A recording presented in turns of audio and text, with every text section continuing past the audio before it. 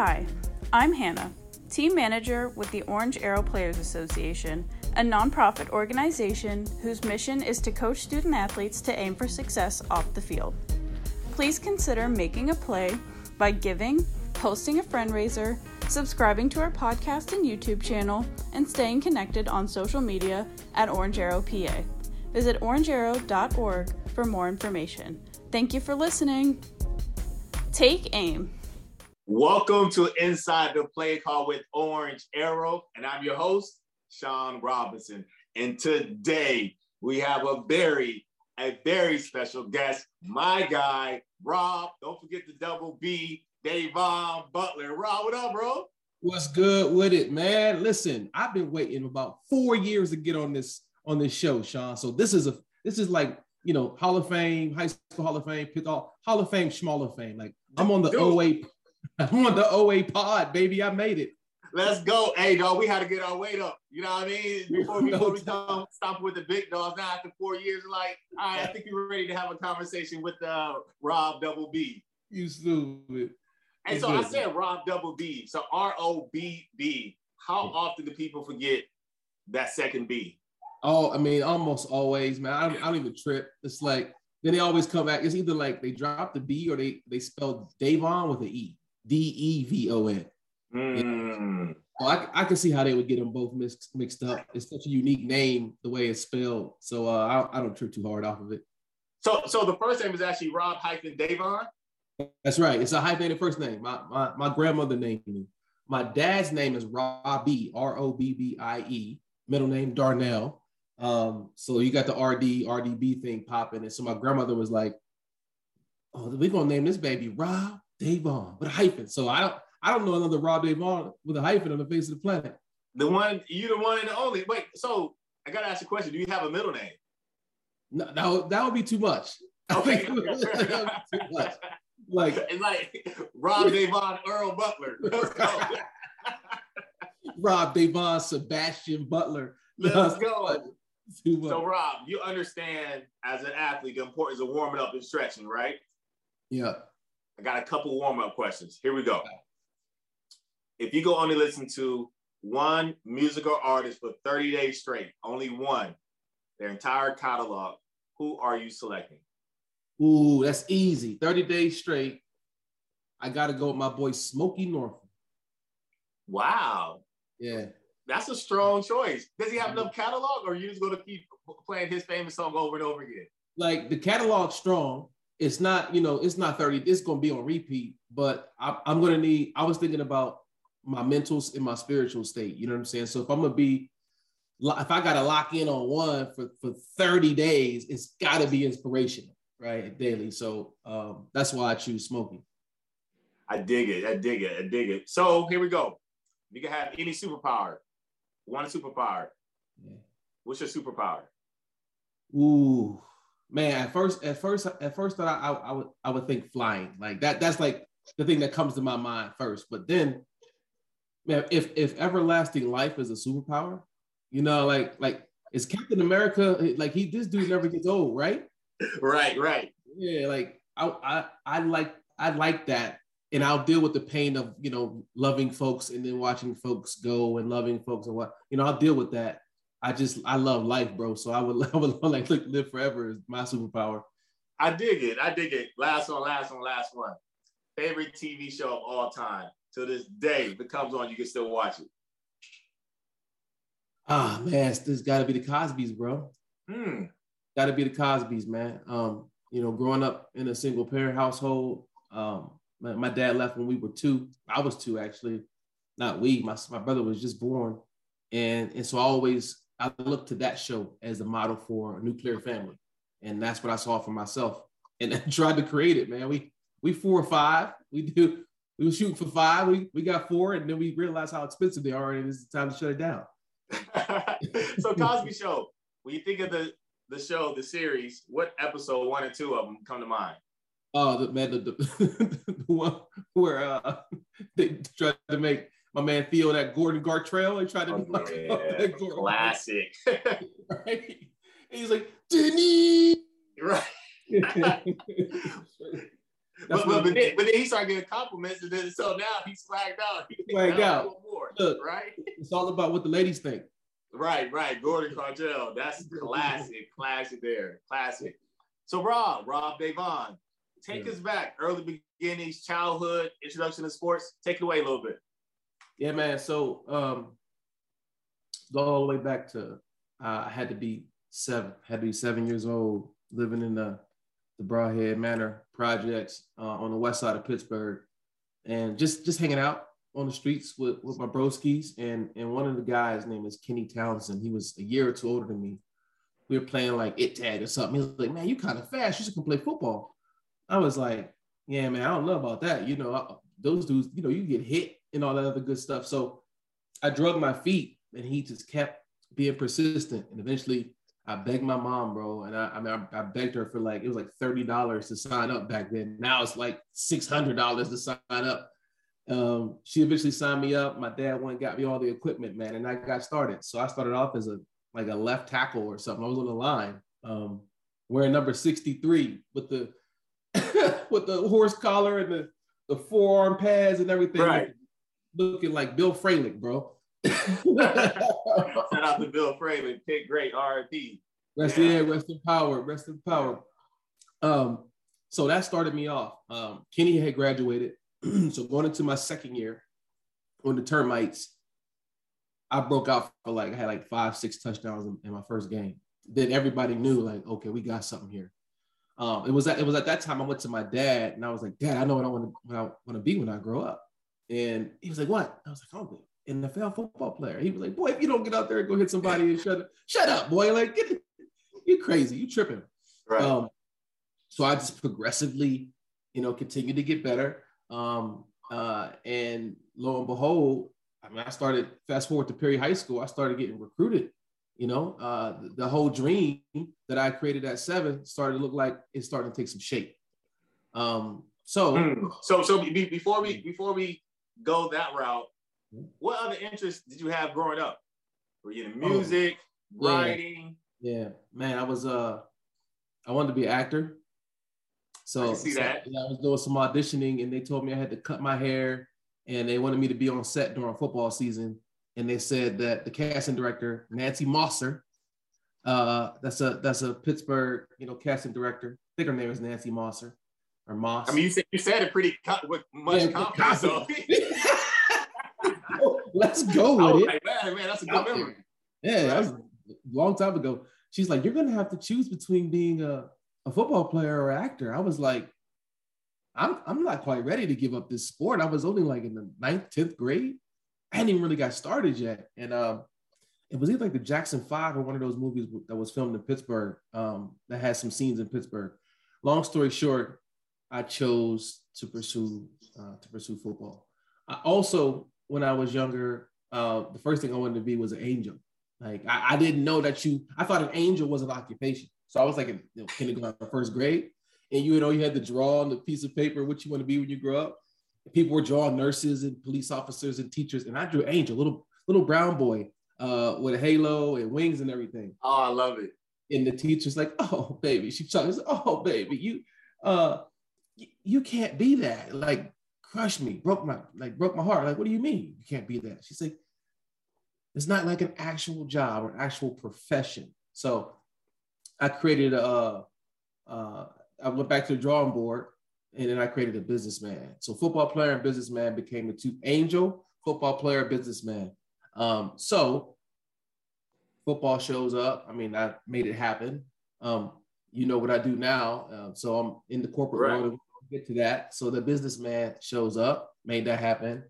And then the angel part is more about, I think that's where we're giving back and contribution and charity and being a stand for people really comes in. And I realize it's not an occupation that I can get a salary for, but it's a way of being, right? It's a way of being in the world.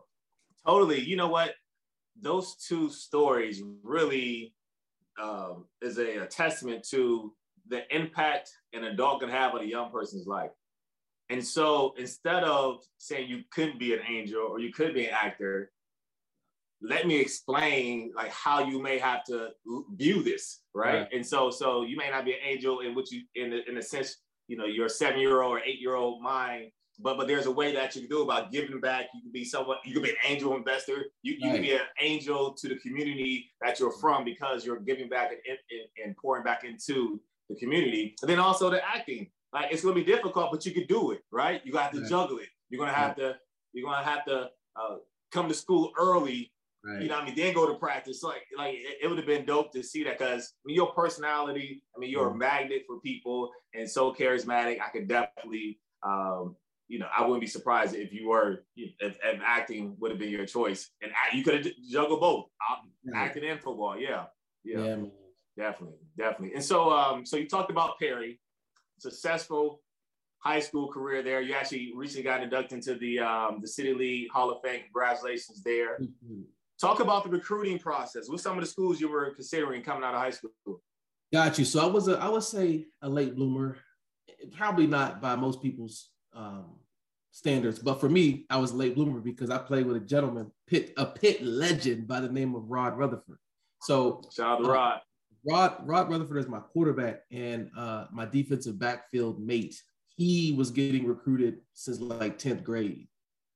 And he, you know, this is like his first time playing quarterback, and he was just amazing. And so he started getting recruited like a year and a half before me. So I thought I was a late bloomer. I really didn't start to get recruited until I went to Pitt camp my junior year and ran a 4.4 flat 40 on turf, like the old Astro turf, the old school stuff. And so they offered me on the spot. And then once Pitt offered me, all the offers started to pour in. I ended up with like 40 or 50 D1 scholarship offers. The recruiting process was wild back then, man, because, you know, there were no cell phones. I was working 2 jobs. I remember Coach Junko came to see me at the Old Country Buffet out North Hills, because he's like, "Oh, where you gonna be tonight?" I'm like, "I gotta work, Coach. I gotta work. So if you want to see me, you come through the OCB off McKnight Road, man. I'll be right there until about 10:30." And so we got to pause there. So you worked at the Old Country Buffet, and then what was your second job? McDonald's downtown. Wow. So first, like, did you get tired of eating the food at either one of those restaurants? Nah, man. I'm the kind of dude that can eat the same 3 things every day for the rest of my life. So same breakfast, same lunch, same dinner, every day for the rest of my life. And I'm actually prefer it because I know the caloric value, you know, I know the caloric intake, and my body gets used to it, and it actually responds better to keep it simple, man. So actually, I ate McDonald's. I don't know if this is illegal, but my mom, instead of throwing it away, she would bring it home. Like, well, why would she throw it in the trash? She was a manager. So I ate McDonald's my whole life. I'm like, oh, wait, so your mom was a manager at the McDonald's that you worked at. Oh, that's really cool. Yeah. So I'm like, Chad Ochocinco, bro. That McDonald's will make your gut like Teflon. That's great. Old Country Buffet, that used to be the spot. The all you can eat. Yeah, man. That used to be the spot. Prime rib with the au jus sauce. Yeah, now, did you ever have to cut? Were you in a carving station? Yeah, I did everything, man. I was 16 years old, working 2 jobs, getting recruited, maintaining a 3.3 grade point average. So that set the stage for, an adult who believes he's got the capacity to do anything. Yeah. And so we're going to talk about, Junko came to visit you at the Old Country Buffet, Pitt legend. We'll talk about Pitt. But what's some of the other schools that you were considering? So my final 5, my final 5 were Michigan State, North Carolina State, Maryland, Wisconsin, and Pitt. So Michigan, did I say Michigan State? You did, yep. Yeah, so Michigan State, Nick Saban. Nick Saban was the head coach of Michigan State in those days, and came in my living room, sat down, all business. I mean, just as regal and CEO-ish as he is now, no facial he's just like really serious. And I was like, what the heck? Folded his arms, across his legs, leaning back in my freaking chair. And I said, so he's talking to my mom. She's asking him questions. All that want. I don't hear anything. Sean. All I ask him is, so what are y'all plans for me as a freshman? He sat back. He said, well, we're going to redshirt you. and we got these two seniors ahead of you. You know, you get bigger, stronger, faster, acclimated to college, learn the system, blah blah blah. I just stopped listening after he said red shirt, man. I wasn't trying to hear it. Oh. So in hindsight, Michigan State was my favorite school, but he told me the truth. He didn't have to. I'd rather him tell me what it is than lie to me and have me get there. But he told me something I didn't want to hear, and I was too young to realize you can potentially get a master's for free on them. You're already a young, you'll be a young freshman. I'd be 17 years old as a freshman. Wow. Even though I was 6 foot, 190 pounds, you know, still ran that 4.4. I was big, but I wasn't, you know, mature. And so in hindsight, I take that year. I start 3-4 years at Michigan State for Nick Saban, man. I probably get drafted. I stay at corner and keep my weight down under 200 pounds, and I probably get drafted, bro. First day.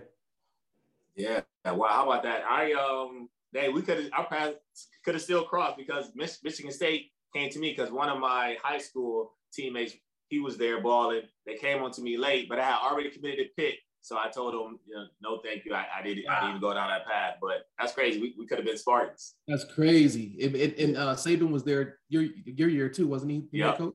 Yeah. Yep. So you decided to go to Pitt. How was it going to a university so close to home? You're from Pittsburgh. How was that? Yeah, it was another part of the reason. I was scared to leave home. I was a mama's boy. So going to school so close to my home was actually comforting for me. Yeah, I wanted my parents to make every game that was local. You know, I knew if I went away to school, they would maybe 3 games a year, and it was important for me to, you know, they could drive to West Virginia if they wanted to. They could drive to Philly, to Temple. If they wanted to, they could drive to Syracuse. So I just thought about, I really did it for them, and then probably my own comfort secondary to that. Yeah. Now, did you feel added pressure being a hometown kid and going to the local university? I did, because, you know, I used to, back in the hood, when I went back home, they would call me, you know, hey, it's college boy. So I felt like everybody was rooting for me, but at the same time, everybody was expecting me to do big things.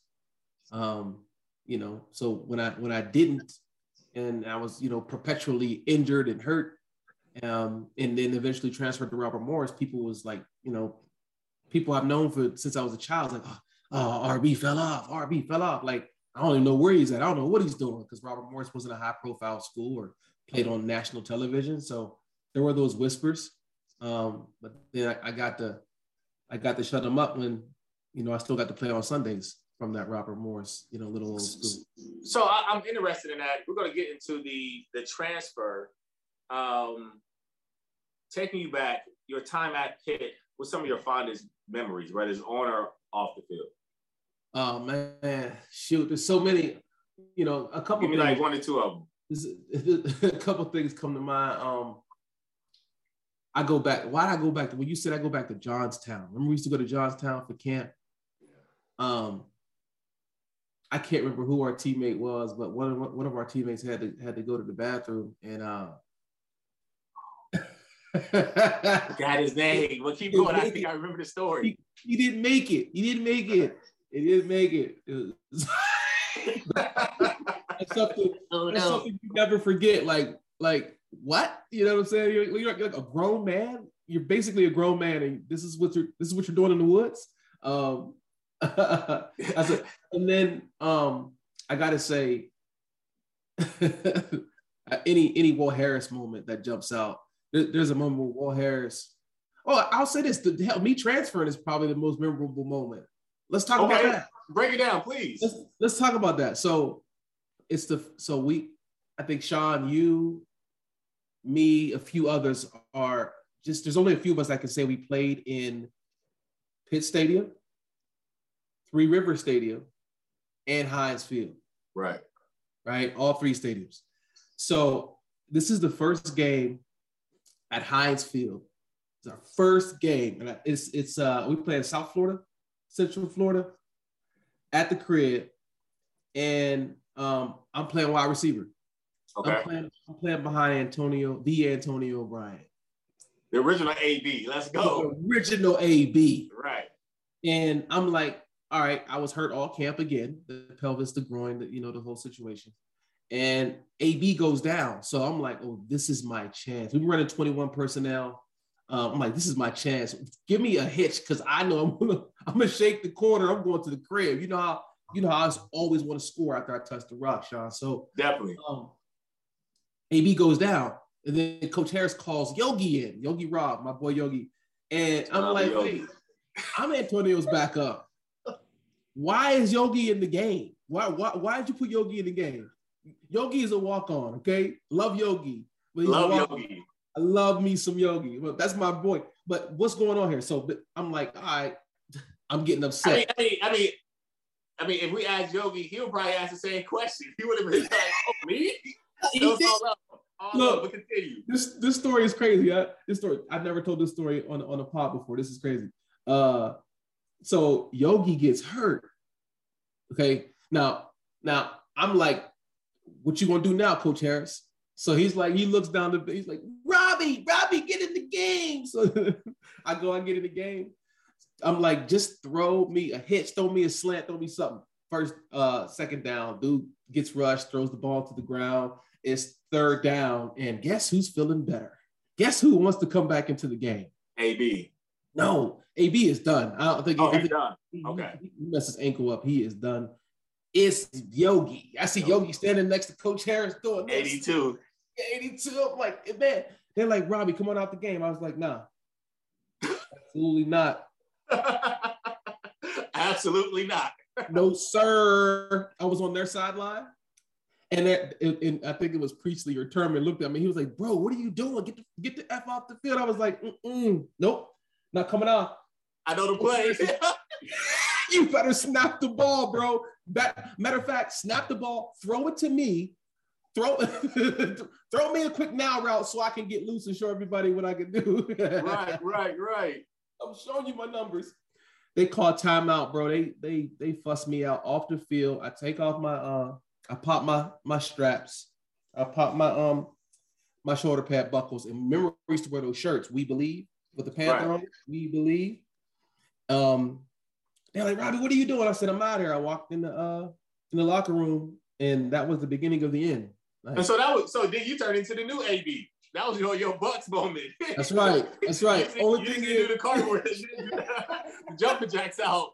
I did not know that, man. Bro, it happened in the middle of the game. I looked at my dad in the stands. My dad said, "Gotta do what you gotta do." I read his lips. Gotta do what you gotta do. I was like, all right.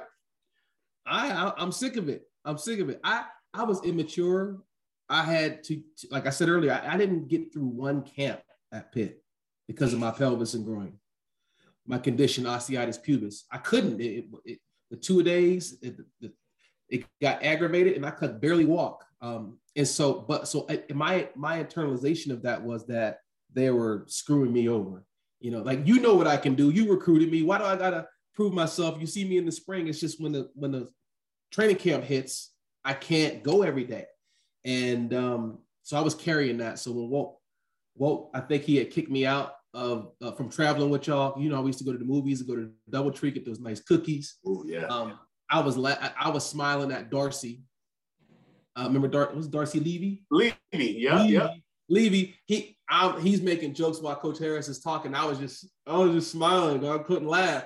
And he thought I was laughing at him and kicked me. I don't know if you remember that. I couldn't travel with y'all and go to the movies. Yeah, I do remember that. The night before. So that all spilled over. He embarrassed me. I had to sleep in my own house. I didn't get no movies with the team, no DoubleTree cookies. It was all bad. It was really about the cookies. I'm really upset about not getting cookies. Now, are you still a fan of those DoubleTree cookies? Yeah, that's what I'm saying. Like, that's the reason why I really transferred. Is like he with you.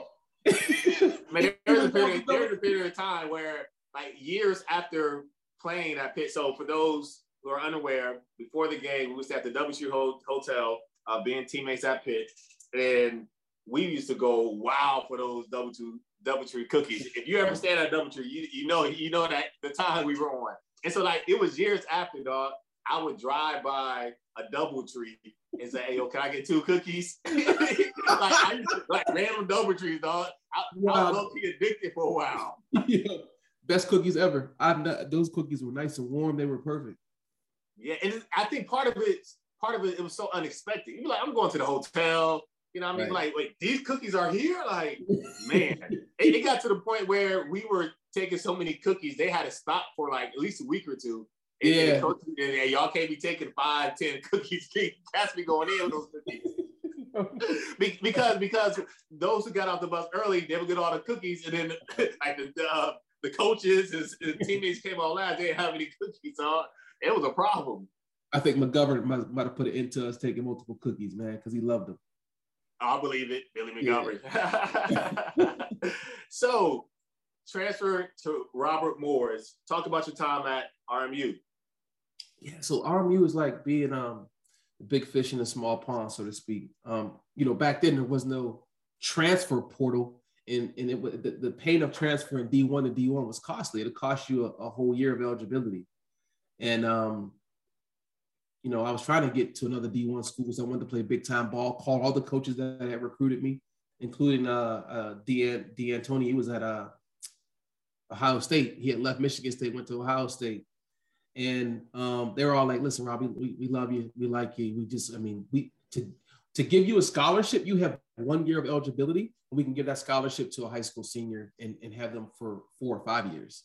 So I understood the economics, the business of it. And it just all advised me to go down either to D1 AA or D2. My boy, Corey Oaks, my Perry Commodore 4 Horsemen brother, was at Robert Morris. It was local, it was still in the state. It was still in the city of Pittsburgh, and it was the level down. So I ended up transferring there. 9/11 happened because I had 48 hours to find a home. 9/11 happened, and that bought me some more time because it was such a tragic event. I remember like it was yesterday. Got into Robert Morris, and I came over as a receiver. So I'm thinking, I love playing receiver, even though I'm not a prototypical receiver. I'm doing my thing. I'm starting to get recruited. The Eagles is looking at me. The Colts are looking at me. The Titans. And then my coach comes to me going into my senior year, spring ball, bro. And he says, Coach Walton, rest in power. He's like, Dan Radakovich and I, rest in power, Bad Rad, we think that you got the best chance of playing on Sundays in your class, but not at receiver. It's like, right. What? Who says dude, what are you talking about right now? I got 1 year. We're going into spring ball. He's like, no, we think your best chance is going to be at safety. It's like you're athletic, you're tougher than shit. You can cover receivers. You can hit like a. I'm like, how do you know I do all these things? I'm a playing receiver, dude. Okay, I'm a finesse guy. You know what I mean? What are you talking about? He's like, no, we're gonna build the defense around you. Blah blah blah blah. So man, he said, listen, give it a shot in the spring. First, he put on my heartstrings. Let me back up. He said, our whole entire secondary graduated, and we have other guys playing receiver behind you that could start at other places. So for the team, we would be better if we shored up the back end. And also we think that's the best spot for you to play anyway. And it's going to go good. We'll build the defense around you. So I tried it out in the spring, man. They had me just think about Troy Polamalu in the Steelers defense. That's what I was at Robert Morris at safety. I was all over the field. In cover 2, I would line up outside as the safety over the number 1 receiver because they wanted the force man. Who's our better force player, me or the 150-pound corner who runs a 4.3? It's going to be me. Right. So they would do unique things, or Coach Bad Rat would do unique things like that and move me around, man. And it was a freaking blast. And for the first time, I realized why it's important to play defense, because I can control my own destiny. On offense, like, he's got to call my play. Right. The quarterback has to, see me. The offensive line has to block. That's if true. It's a blitz, the running back's got to catch, do pass pro. All these things have to happen in order for me to shine. On defense, it's like, see man with ball, hit man with ball. Right. Go get it. Whoever's the fastest, whoever wants it more. You know what I'm saying? So I loved controlling my own destiny because I was a little concerned about the receiver thing. So what did you major in? Business. So I started off at Pitt as a finance major. And I remember going back to being a kid, I wanted to be a businessman because businessmen, these are the guys I would see when I was downtown, catching those 2 buses to football practice at 7, 8 years old. And I saw the suits and the briefcases and them getting into fancy cars coming out of skyscrapers. So I figured, I don't know what these guys do, but I think they got a better life than me. So my grandma told me those were businessmen. That's where that came from. I majored in business, finance. And then when I went to Robert Morris, I changed my major from finance to marketing because I realized how heavy finance was heavy quant, which is fine. I just didn't want to build spreadsheets and build models sitting behind a desk in a cubicle, be a VP of finance. I'm more of a sales guy. So I got into marketing. So how did you balance being a student athlete? Ooh, man. So I think it goes back to the foundation of being a latchkey kid, at 7 and my little brother is 5, right? And my mom is like, make sure you get him on and off the bus, make sure he eats, make sure he does his homework, make sure he doesn't get beat up. Because I had to balance my stuff and make sure all those things were so for Dorian. And then you that probably changed later. I'm interrupting because you said make sure he doesn't get beat up. Like your brother's bigger than you now, so that probably changed a few years later. He had to make sure you didn't get beat up. But I digress. Continue. No doubt. That's hilarious. But then you go to, high school, working the 2 jobs, maintaining the 3.3, playing football and running track. And so all that, so to go to college, it was just, for me, it was par for the course. It was like, this is the air that I breathe. I have multiple disciplines, multiple areas of responsibility because now I'm on a campus. My day and my schedule is pretty much planned out. All I got to do is put one foot in front of the other and show up. So whether we had to work out in the morning, especially for winter conditioning, and then go to class, and then go to meetings, it was easy for me. It was really easy for me. I think I always had more capacity than the average person my size and my age because of my responsibility. Because when I transferred, Sean, I remember I got married and then was married with 2 kids in undergrad. You know what I mean? 20 years old, 21 years old. Yeah. Wow. Yeah. You talk about responsibility. Right. You were drugging a lot. Yeah. And so the help with that responsibility, taking you back to what you mentioned earlier, you told your dad that you want to be an NFL athlete. You're on the verge of realizing your dream. Can you talk about that time period of done playing at RMU, college football, and then now you're on the verge of potentially realizing your NFL dream? It was tough, bro. A lot of people don't know this, but I almost quit. Speaking of the kids, I felt like what kind of man doesn't take care of his family? So I was withdrawing from classes in my senior year to go work at Giant Eagles, man.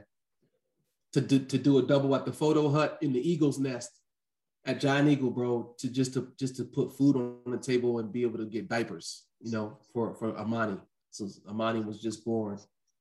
And so it was Courtney, it was my wife, who actually stopped me from withdrawing from school and giving up on myself to go make minimum wage at Giant Eagle.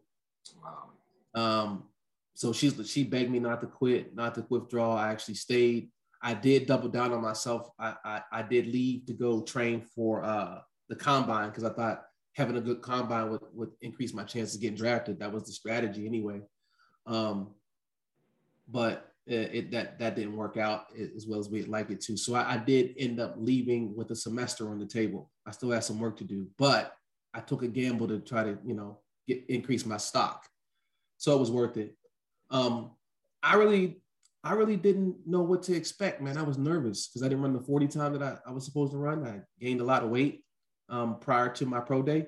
But when I got signed, my agent, Joe Linta, said to me, he said, look, you did well enough for me to get you signed. You'll either get drafted late or you'll get signed within 15 minutes of the draft. 15 minutes after the draft, my phone's ringing.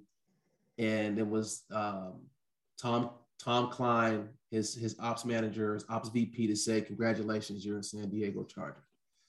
And then they know what kind of guy I am. Like I'm the underdog kind of a dude. And so I remember I got signed. I was happy. No sign-on bonus, just a plane ticket. I go off a rookie mini camp, and while the day before practice, my agent calls me. He says, "Let me tell you something real quick. Now I know you're going to do well, but I want you to know that Jason Linsmeyer, who was another client of his, who was also signed to the Chargers, is a priority undrafted free agent. He said Jason Linsmeyer was a priority. So they wanted Jason so bad because multiple teams wanted him. They wanted him so bad that I told them that we'll sign with them if they take you." Wow. He said, and then we hung up. And then they called me back and they asked me, "What position does that Rob Butler kid play again?" He said, they don't know who you are, what you can do. They signed you because of Jason. Now you go make them wrong. He knows how, like, that's how it was. Yeah. When he said that, man, I literally knocking helmets off. I already know, yeah. Literally, like, boop, chin strap, helmet off. Who is this 45 guy? So such that by the time we reported to training camp, Marty Schottenheimer called my agent, and he says, "I've been doing this for years, and head coaches don't call me." Marty Schottenheimer, rest in power, called him and said, "Where did you find Rob Butler kid? He is the most impressive rookie we have at camp." And that camp, Phillip Rivers was our number one draft pick. So, you know, in that camp, in my class, there's probably 3-4 Hall of Famers. Rivers, you know, Mike Turner will get nominated. Sean Phillips, Nick Hardwick, Nate Kading. I mean, it was some dudes in that class. So yeah, man. I did not know that. Yeah. That's incredible. So, you mentioned it. So you mentioned her. I want to give you this opportunity now. You mentioned now Courtney, and you all been together for a long time. Your wonderful wife.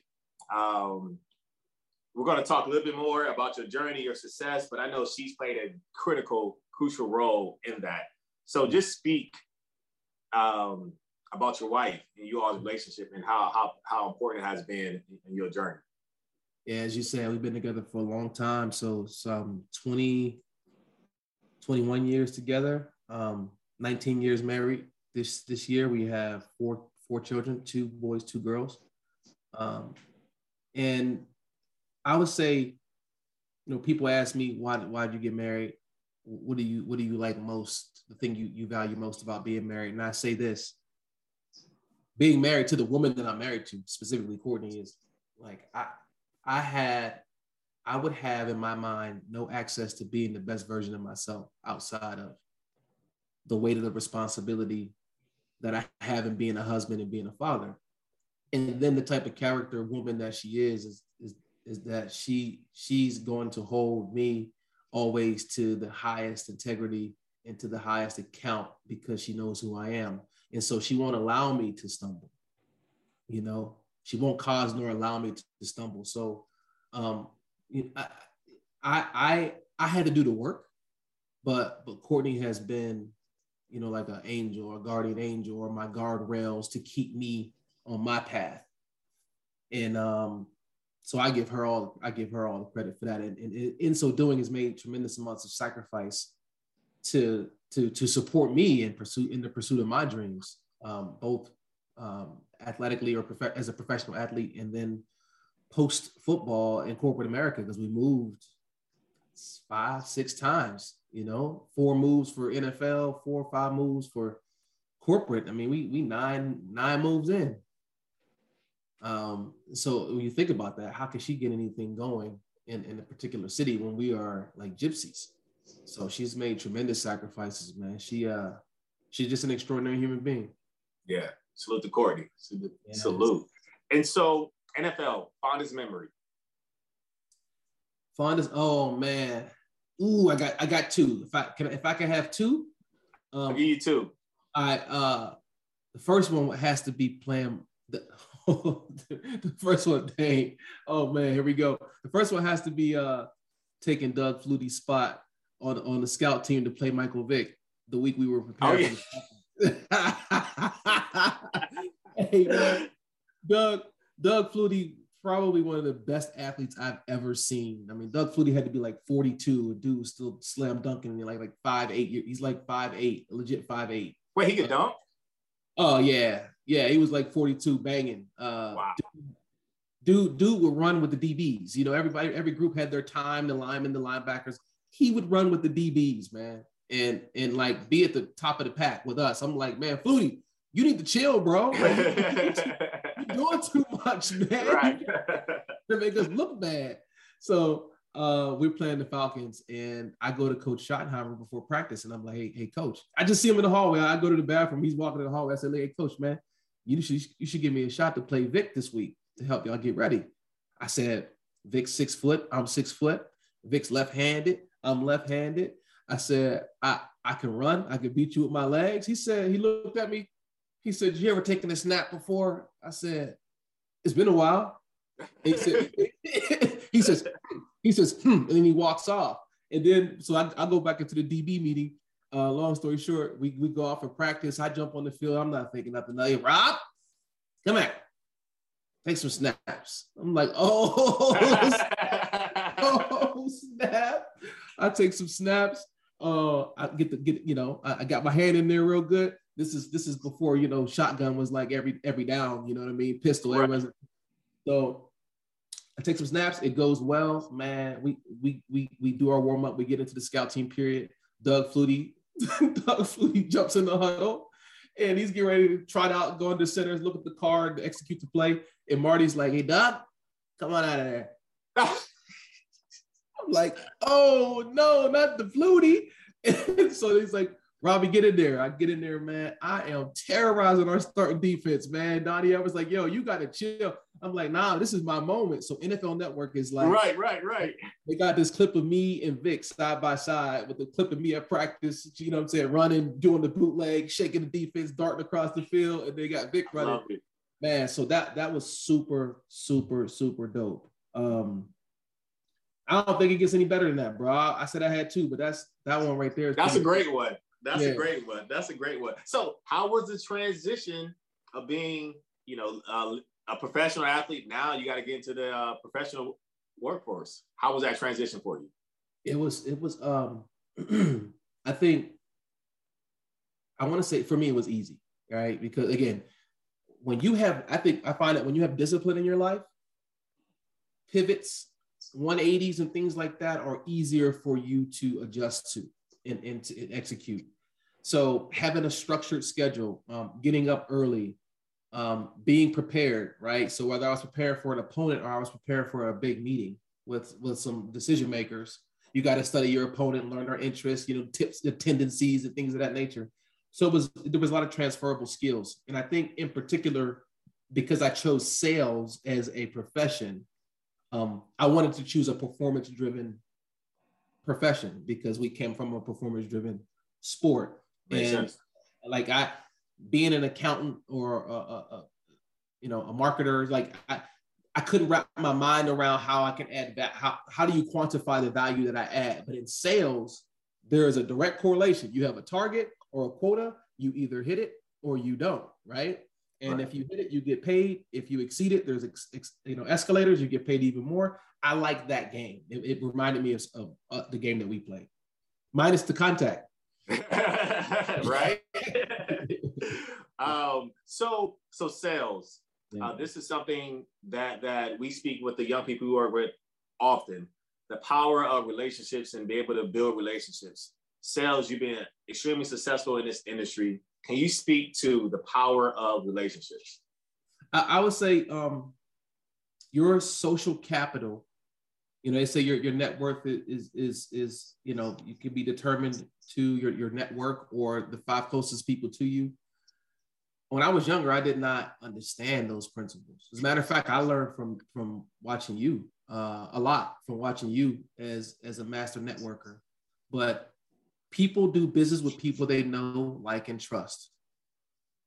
I've seen deals go one way because of relationship, even when the T's and C's or the value of the contract would have saved the client money. They would rather sign with the person that they know, like, and trust.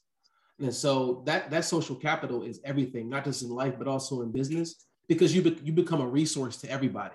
You know, and there's almost like nothing I can't call Sean about and be like, oh, let me connect you with my man. Oh, my boy does this. Oh, my guy. And da-da-da. It's like, wait a minute. When you become a resource to so many people, and the greater resource you become, the greater the rooms that you can get into, and the more value that you can add to movers and shakers, you know, as a resource, or having information or access to information that they don't have. That's what makes you, and you start to connect the dots. You know, what people value, what people can use, and you provide that value, it's priceless. It's a skill, and you have to be intentional about it. But I think it's a skill that anybody can master. You don't have to be extroverted to master it, but you do have to be intentional. Intentional, that's a strong word there. Intentional, authentic is as well. Got to be authentic, because you know, people feel like you're taking advantage of them, or you're trying to pull a fast one. They'll stop answering your phone calls, right? They'll stop responding. But being authentic and being intentional, I mean, that's right on point. So, Cher, what are you doing now? Yeah, so I'm a regional vice president for a global company called Mohawk. Mohawk's about a $10.5 billion company. And I'm responsible for the PAC South, as we call it. I got a team of 8 account executives, and we manufacture soft surface, hard surface flooring for the commercial realm. That's the division I'm in right now. We also do residential. It's kind of not my fiefdom. I'm inside of the commercial flooring group. So I'm doing that. And I've been in this industry for the last 4 years. So I bounced around from software sales to aerospace sales to architectural finishes. Now I'm doing flooring. So it's all building materials. And, you know, it's crazy because when I was younger, I wanted to be a businessman. Remember I said businessman, that's a broad expression. Never did I think that I'd be in paint, in flooring, or even software. But it's those little industries that aren't widely known that they pay really well. So, you know, if I was a young man listening to this and somebody told me, you know, flooring, somebody mentioned the flooring industry, I go check it out. There's some people making some really, really, really good money selling flooring. Definitely. Especially, definitely. What, what comes to mind, I think about, because now you are in California, right? You're Southern Cal, and originally from Pittsburgh. Like, how is that living West Coast, Calabasas, in comparison to, I mean, I guess you experienced a little bit in San Diego, right. But actually like being there now, raising a family, how is that? You know, it's like a dream come true. It's like you said, I spent a little time in San Diego, about 1.5 years. The family didn't come with me there since that was my first stint. So I was there by myself, but I fell in love with the geography and the vibe. The vibe in Southern California is like no other, in my opinion, in the US. And yes, it's expensive as all get out. Yes, the traffic is horrible, but how we feel, like it's really hard to have a bad day for me because the sun is shining, the weather is perfect, the birds are chirping, I see palm trees, mountains. I got the Pacific Ocean like 10 to 11 minutes to my west. Like it's a sense-gasm. And from a spiritual perspective, we have not ventured to a place where we get greater vibes about what's possible than living out here. So we absolutely love it, man. I don't know if we'll be here forever. You know, when you start thinking about finances in the fourth quarter of life from 60, you know, say 57 to until we go to glory. But I think as long as if Aaron goes to USC. Shout out to your son. Yeah, I see you represent now. SC right now, He sticks to his commitment, then that's at least another 3 years. So we got, you know, potentially another 5 years here before we would even consider the next move or last move. Now, living there, I mean, you hear so much about the people who live there, and then you hear about Calabasas. Like, is it inspirational as well? Like, like the possibilities, like, wow, like people are really like living like this. Like, speak to that. It's funny. It's funny you say that because, you know, growing up poor, you know, conversations that are being had out here are like dreams or They're not even being had. But the conversations out here that people have, they have them in a very matter-of-fact way. Like if someone's talking about starting a business, they just, yeah, I'm going to open up the shop here. And it's like, da-da-da. And then a few months later, there's the shop. It's like, it's almost like abracadabra. Mm-hmm. You know, some of my boys are movie directors and you know, my boy directs BMF, my boy Slick Naeem down the street. Like these are my neighbors, you know, Al Harrington's in the community up here. The CEO of UPS lives in the community up here. You know, of course, the Kardashians and Ye and all that and live in Hidden Hills. It's like, it's just like surreal. Like, you know, just go to the Target, see Jamie Foxx. You know what I mean? You go to cigar bar and see Gary Busey. You know, it just start chopping it up with Gary Busey. It's just, it's like, wait, what? It took me a while to get used to it. So people be like, so what celebrities you see this week? You see so many, you just stop counting. You just, hey, how's it going? And they love it.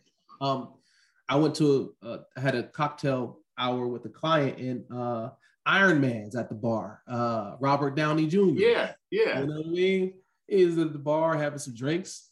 And it's just like, where am I, man? This is not. It's like you're living in a movie. Exactly. It's so different from Pittsburgh, bro. Yeah. And so, as you know, the mission of Orange Arrow is to coach student athletes to aim for success off the field, off the track, out of the pool, wherever the playing arena may be. As we close, why is it important to be successful outside of your sport? I think I think success is our purpose. Success, like I think it's success. Like if you're not being successful, and I think back to any moment, any period of my life where I wasn't being successful, it's typically a period of my life where I wasn't pursuing something that was intentional or conceived in my own mind. And so to answer your question, it's life-giving. Success isn't just like, okay, success in my sport. No, success in life is who you are. And I'm not talking about like winning every time. You know, there's something called failing forward. But if you're not being successful, I would go so far as to say that you're not actually being alive. You're just kind of existing. And so to intentionally pursue something that a vision or a dream that was given to you and to make progress towards that end and the end itself is what it means to be successful. The thing is, we get to determine and decide what that looks like for us, right? Like Sean can't tell me what success is for Rob. I have to draw that up based on what my desires are. And, you know, so I think it's absolutely imperative for humans to be successful. And I think, you know, you will find outside of it, you will find depression and a host of other things, a lack of purpose, hopelessness, et cetera, if you're not being successful. So just like we need air, we need food, we need success. We need love, we need success. I dig it. Rob, thank you for your time. Thank you for who you are. Thank you for your brotherhood, your friendship for decades now. Thank you for your support, the work of OA, man, and continue to do what you do, continue to impact, being intentional, man. Appreciate you, boss. Love, bro. Love.